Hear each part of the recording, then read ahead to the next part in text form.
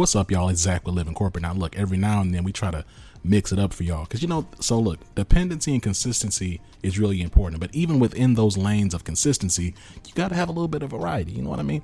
You don't come home and just eat the same thing every day. Or even if you do, you got a meal prep thing. Maybe sometimes you put a little red sauce. Maybe sometimes you put a little green sauce. You got to just, mix it up from time to time. Maybe sometimes you grill it. Maybe sometimes you saute. Maybe sometimes you rotisserie. You got to just... Am I hungry? Yes, I'm hungry, y'all. My bad. Listen, check it out. We have another entry for y'all from our See It to Be It series. Amy C. Waninger, CEO of Lead at Any Level, as well as the author of Network Beyond Bias. She's actually been a member of the team for a while now. So shout out to you, Amy. Yes, thank you very much for all of your work here. And part of her work has been in driving the series called See It to Be It. And the purpose of the series is to actually highlight Black and brown professionals in these very prestigious roles, like within industries that maybe we, and when I say we, I mean Black and brown folks, I see y'all, that we may not always even know exist or envision ourselves in, hence the name of the series, right? So check this out. We're going to go ahead and transition from here. The next thing you're going to hear is an interview with Amy C. Waninger and a super dope professional. I know y'all going to love it.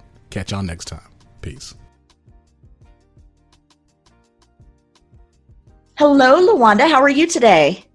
I'm amazing. How are you? You are amazing. I am so glad to have met you recently at an insurance conference focused on diversity and inclusion is how we met. Yes. And I don't think there are a whole lot of those in the world, and we need to make sure that there are more of them coming up. So, but I'm so glad to have you today. And I was wondering if you could explain a little bit about what it is that you do, first of all, and then how you landed in that spot. So what I do today is risk management in a very different way than I started doing risk management. I manage the risk of people living unfulfilled lives and sitting in unfulfilled careers. And so I am a life and career coach full-time and a motivational speaker. My career started as a risk management and insurance practitioner, and I spent 20 years doing that for global brands and had an amazing career in the space of global corporate brands. How I arrived in that place. So I loved math in school. Love math. And my mother was an accountant. And so her estimation of my career opportunities would be in line with hers. I would be an accountant. And so she really groomed me to do business and focus on accounting and math and those kind of things. Well, in 8th grade, I took an accounting class and thought, okay, this is just adding and subtracting. This is not really, interesting enough or layered enough for what I expected. And so it was in the back of my mind, but I didn't want to, it wasn't the top priority. So anyway, then fast forward a couple of years later, I was taking an AP math course, which is a college level math course in high school, and we did a project on projections. And at the time it was called decision science. And so you take a bunch of data sets and then you learn the trends and figure out how to project the future. And so I thought, oh, this is really cool because though I'm very analytical, I'm also very creative. And so I thought, okay, I can take the math and take the numbers and tell the future. Like, sign me up that. So I asked my teacher, like, what career, would I sign up for to do this? Because I didn't know. I didn't understand, what the possibilities were in that space. And Gregory Wright, my math teacher, one of my favorite teachers, told me actuaries are the people that do this work. And I thought, okay, well, great. He went further and did research and gave me some information about Georgia State University, which is one of the top 3 programs in the country. And I was familiar with Georgia State already because my mother attended Georgia State University and I had attended some summer classes there for gifted students. And so I was very familiar with Georgia State, and it just made sense to me that, okay, I would go to Georgia State and be an actuary. And so that was my initial major. And then I did like an intern for a day with some actuaries. And while I loved the work, I didn't think my personality would fit into the work environment. And so I went to my counselor and said, hey, love the work, think it's interesting, great, wonderful. However, it's important that I don't have to sit in a space where my whole being is not welcomed and invited. And so I asked for alternatives. Again, curiosity, what are my menu of options?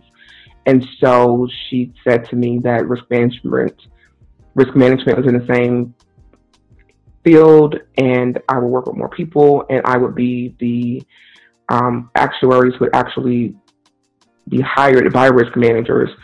And if I understood a baseline of what actuaries do, then I could be a very thoughtful risk manager and engage with them in a meaningful manner. And so I thought, cool. And also all my credits transfer. So all the classes that I had taken already would transfer into risk management. So I thought, great, this is a win-win. And so I pivoted and changed my major to risk management. And it has been an amazing career. That's awesome. So I wanted to ask just a couple of follow-up questions on that. Sure. So I sat with the actuaries and I thought, oh, this isn't for me, right? There are parts of me that wouldn't fit in this world. Can you tell me a little bit more about that? So I was a room full of old white men, and I have nothing against old white men. There are quite a few in my life that I love dearly and appreciate. However, they weren't warm and fuzzy. They weren't welcoming. I have a lot of personality, you can't tell. I have, a lot of personality. Like I said, I have a lot of creative energy, and I just did not feel that who I was would fit into that environment. Now, let me say this. If that was in 96, so many years ago, right? That is not the truth today. Because today, business has evolved to not only understand the importance of the numbers, but also be curious about how we're arriving at the numbers. And so now actuaries are in a place where they're consultants. They're not in the back closet just pumping out numbers anymore. They're in the front, and they're being asked many questions and asked to explain how they got to the answer and what were the assumptions that were made. And they're being challenged even on, how their numbers evolve and these kind of things. And so today, actuaries are charged to do more than crunch out numbers. And so if I was in school today, honestly, I think actuary would be perfect for me, because I would be able to explain the numbers and be able to go through the process and problem solve and give people clear understanding about, what has occurred. But that was not the case in 96. In 96, it was, people sitting in back rooms crunching out numbers and asking no questions because they didn't have the language to ask. They didn't have the interest or understanding that they should ask. And so actuaries were deemed like mathematical gods, and you just do what they say, and they pump out the numbers and you go for it, and you don't really ask a whole lot of questions. And so in that environment, it was literally just, older white men, middle-aged white men sitting in a very sterile environment, pumping out numbers without the need for a whole lot of engagement with other human beings. It was the computer and their numbers. Mm-hmm. And so I talked recently with Rosie Zelinskas. I don't know if you know her. But she's an underwriter, and she followed very similar path to yours, where she wanted to be an actuary because she loved math and wanted to dig into the math, and then learned that, I can't talk if I'm in this room, right? Like there's not enough space for me to actually have a conversation with a human being. And so she went into underwriting, and I was wondering if you could explain a little bit about the difference between the role of the risk manager and the role of the underwriter, because I think those are things that outside the insurance industry are not very, there's kind of a blurry line there. Right. So risk management is a discipline, and insurance is a tool used within that discipline. So though we're talking about the insurance industry, understand that risk management gets kind of thrown into that world, but risk management is a discipline unto itself. Insurance is a tool used by risk managers. And so ultimately, risk managers and similar professionals are the corporate consumer of insurance, and the corporate manager of all risk, upside risk and down risk. And so you focus on processes and the people, the product, the brand, all these things that could potentially be compromised in a way that brings adversity to the company or to the brand in some way. And then you mitigate that risk. And you do that through several different tools. Insurance is one of those tools that you can use. And so as it relates to the insurance industry, the risk manager is the corporate consumer. And so they make the decisions around buying insurance, what insurance to buy, and make sure that they package the risk and exposures to the insurance industry in a way that is correct and equitable, so that the pricing can be fair and it can make financial sense for all the stakeholders involved. So that's what the responsibility for a risk manager is. The underwriter works with the insurance companies, and their responsibility is to look at the exposure presented to them by the risk managers through the broker and price it in a way that makes sense for based on everything that's being done, mitigation efforts, processes and procedures, and the trends in the industry, because insurance is a pooling tool. And so what is everybody else doing that's similarly situated to you? And so they do the analysis to say, okay, here's your risk, here's your exposure. How does this measure in the grand scheme of all the other risk and exposure that's similar? And then they price it. And so that's what the underwriter does. And they price it for two reasons. One, to be fair, but then also to be profitable for the company that they work for. Okay. Thank you for making that distinction. I think it's interesting. I think within the insurance industry, I've talked to a lot of people within the insurance industry for this series, because that's where my network is primarily. Right. And, talked to a lot of people in the underwriting space and that sort of thing. But I think you're the first risk manager, which is kind of on the buying side of insurance, that I've had in this series. But you mentioned that insurance is one tool. And I would imagine that as a risk manager, you have to be incredibly strategic as well as analytical and creative, because you're looking not just at environmental risks or property exposures and that sort of thing in terms of your business. You're looking at things like reputational risk. Do we have the right people on staff? Do we have the right marketing campaigns? Are we developing the right products? Is that pretty close to correct? Yes, you're looking at the whole picture of the organization, and you're doing a 360 analysis of risk for the entire company, and insurance is just one tool. And there's so many other opportunities to engage to mitigate risk. Because we're in the business because stuff happens. So stuff is going to happen. It's just a matter of managing that and mitigating the downside risk and maximizing the upside risk. So yes, you have to be analytical, you have to be creative and strategic, and you have to have really good partners and alliances to make that happen, because you're sitting in the company looking from your perspective, but you have to kind of, have eyes outside and in different angles. So you work with other departments, the legal department, engineers, the creatives in the company that are doing product development and research and things of that nature, and just have an ear and an eye on everything to make sure that people are operating in an environment where they're considering the risk. Okay. Thank you so much for that. And I want to share with our listeners, one of the things that, if I can say this without, I don't mean to offend you in any way, and I hope I don't scare you, but one of the things that you said that just absolutely made me fall in love with you is that when at this conference you were talking about the corporate box, and how difficult it can be for someone. And like you said, you have a lot of personality, right? Mm-hmm. You have so much to offer.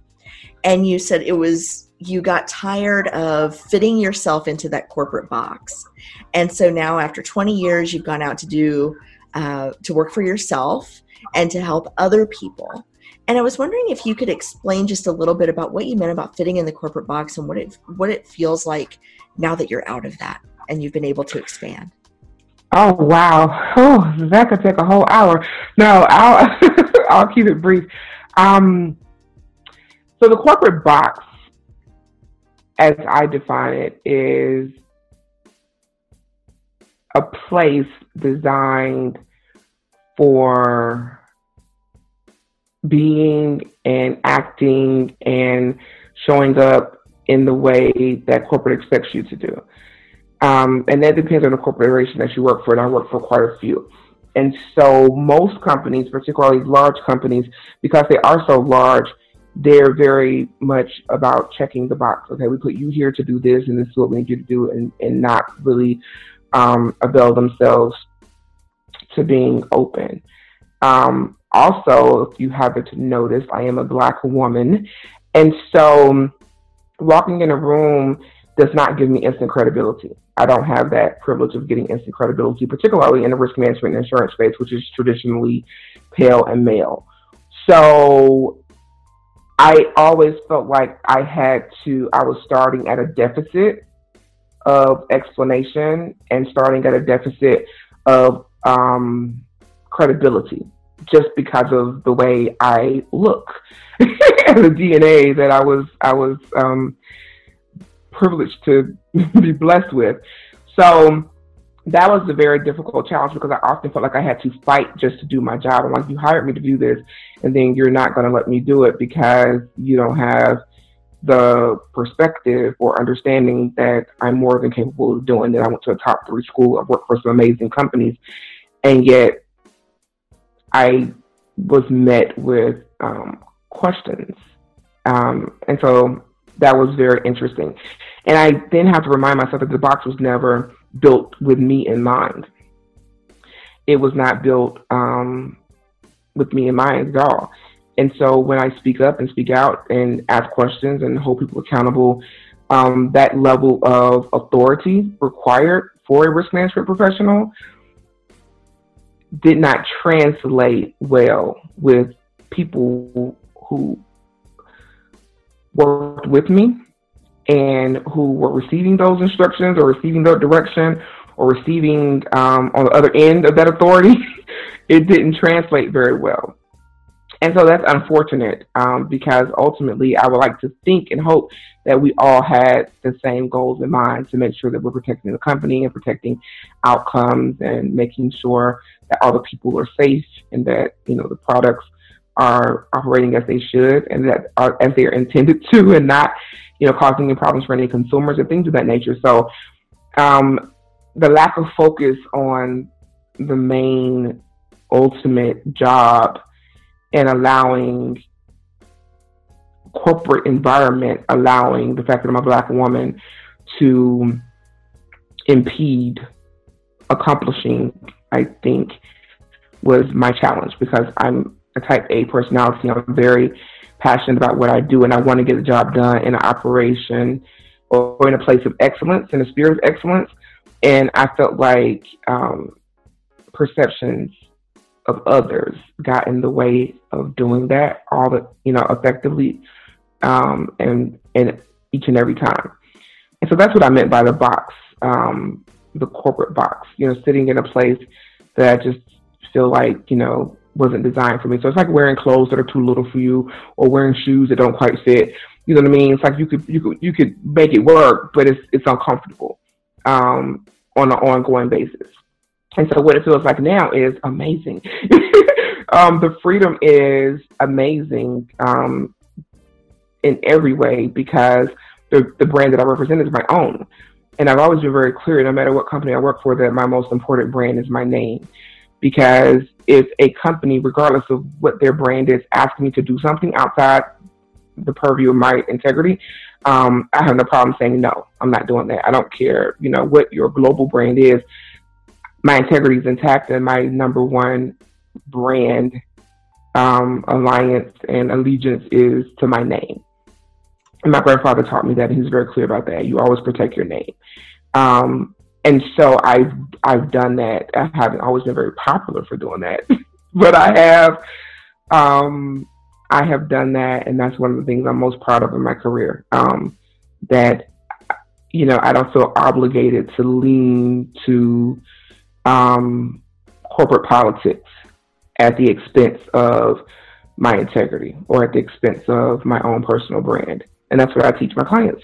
And so on this side, I represent my brand. I can speak very candidly and fluidly about the experiences that I've had in corporate, and hope that corporate hears me from this side in a clearer manner and in a more open manner, so that they can solve and salve some of the challenges, particularly in the insurance and risk management discipline, so they can solve some of the challenges as it relates to diversity and inclusion in a very real way. And hold themselves accountable and hold the processes accountable for working the way they say they should work. And so putting a policy in place and inviting diversity and inclusion for the sake of brand management is one thing, but actually doing the work and training people to show up in that space in an open way to say that I'm going to be a prudent individual and a prudent practitioner, and it doesn't matter how the person sitting across the table from me looks, loves, prays, or pees, because that doesn't matter.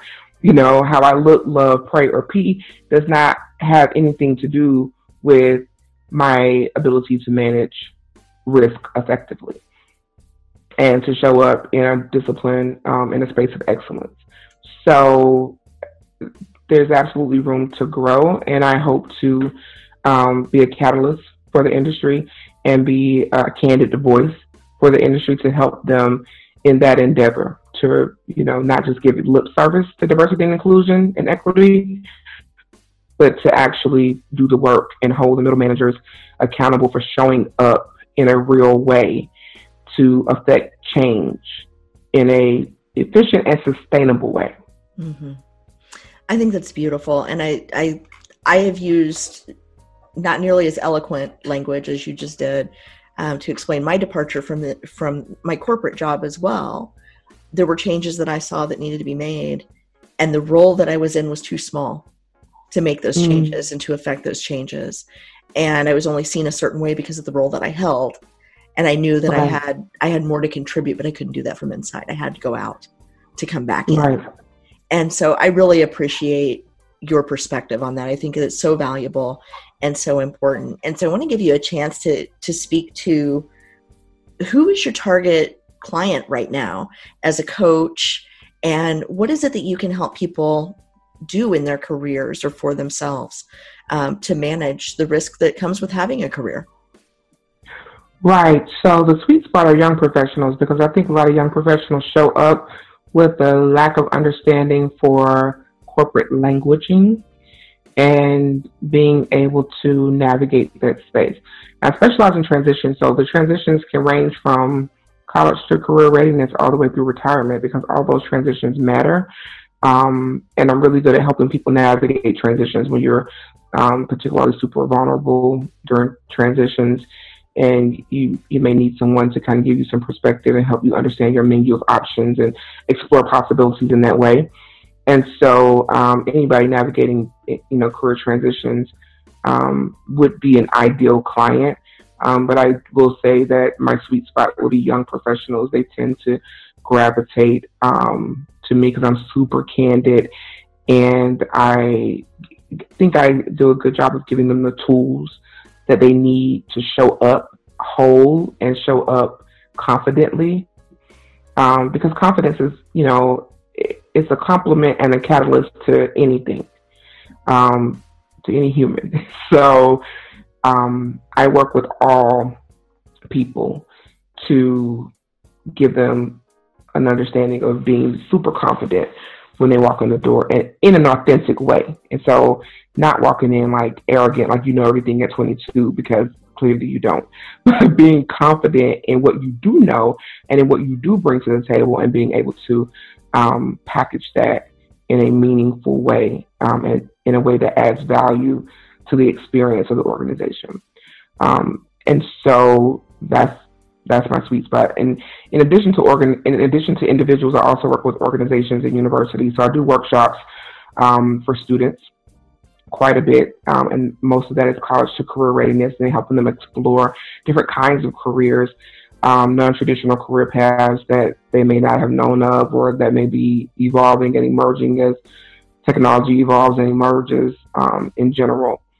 So I work with schools in that endeavor, and then I work inside corporations to help them make sure that their teams are working effectively and working, competencies is one thing, but if you don't work well together based on how people source their energy and how they show up in the space, then that can, cause some deficiencies in the workplace.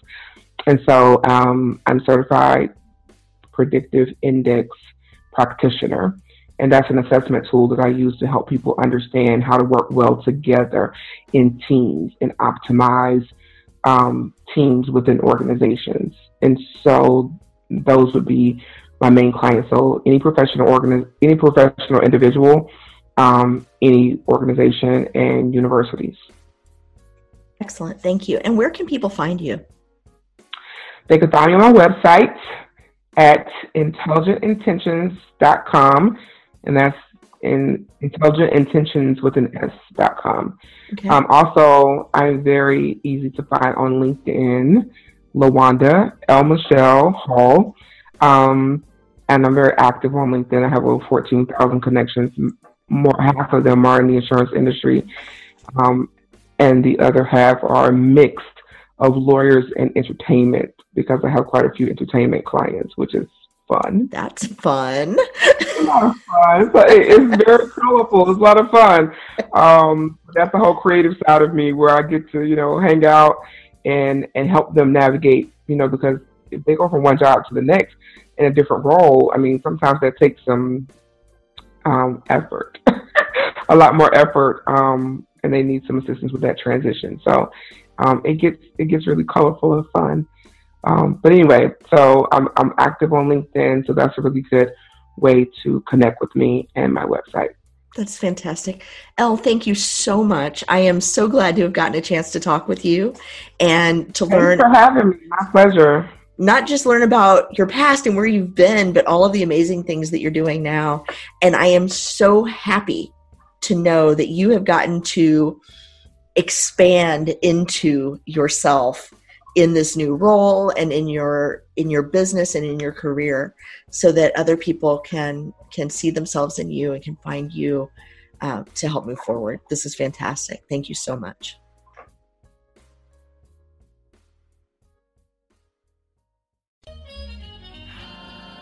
Living Corporate is a podcast by Living Corporate LLC. Our logo was designed by David Dawkins. Our theme music was produced by Ken Brown. Additional music production by Antoine Franklin for Musical Elevation. Post-production is handled by Jeremy Jackson. Got a topic suggestion? Email us at livingcorporatepodcast@gmail.com. You can find us online on Twitter, Facebook, Instagram, and living-corporate.com. Thanks for listening. Stay tuned.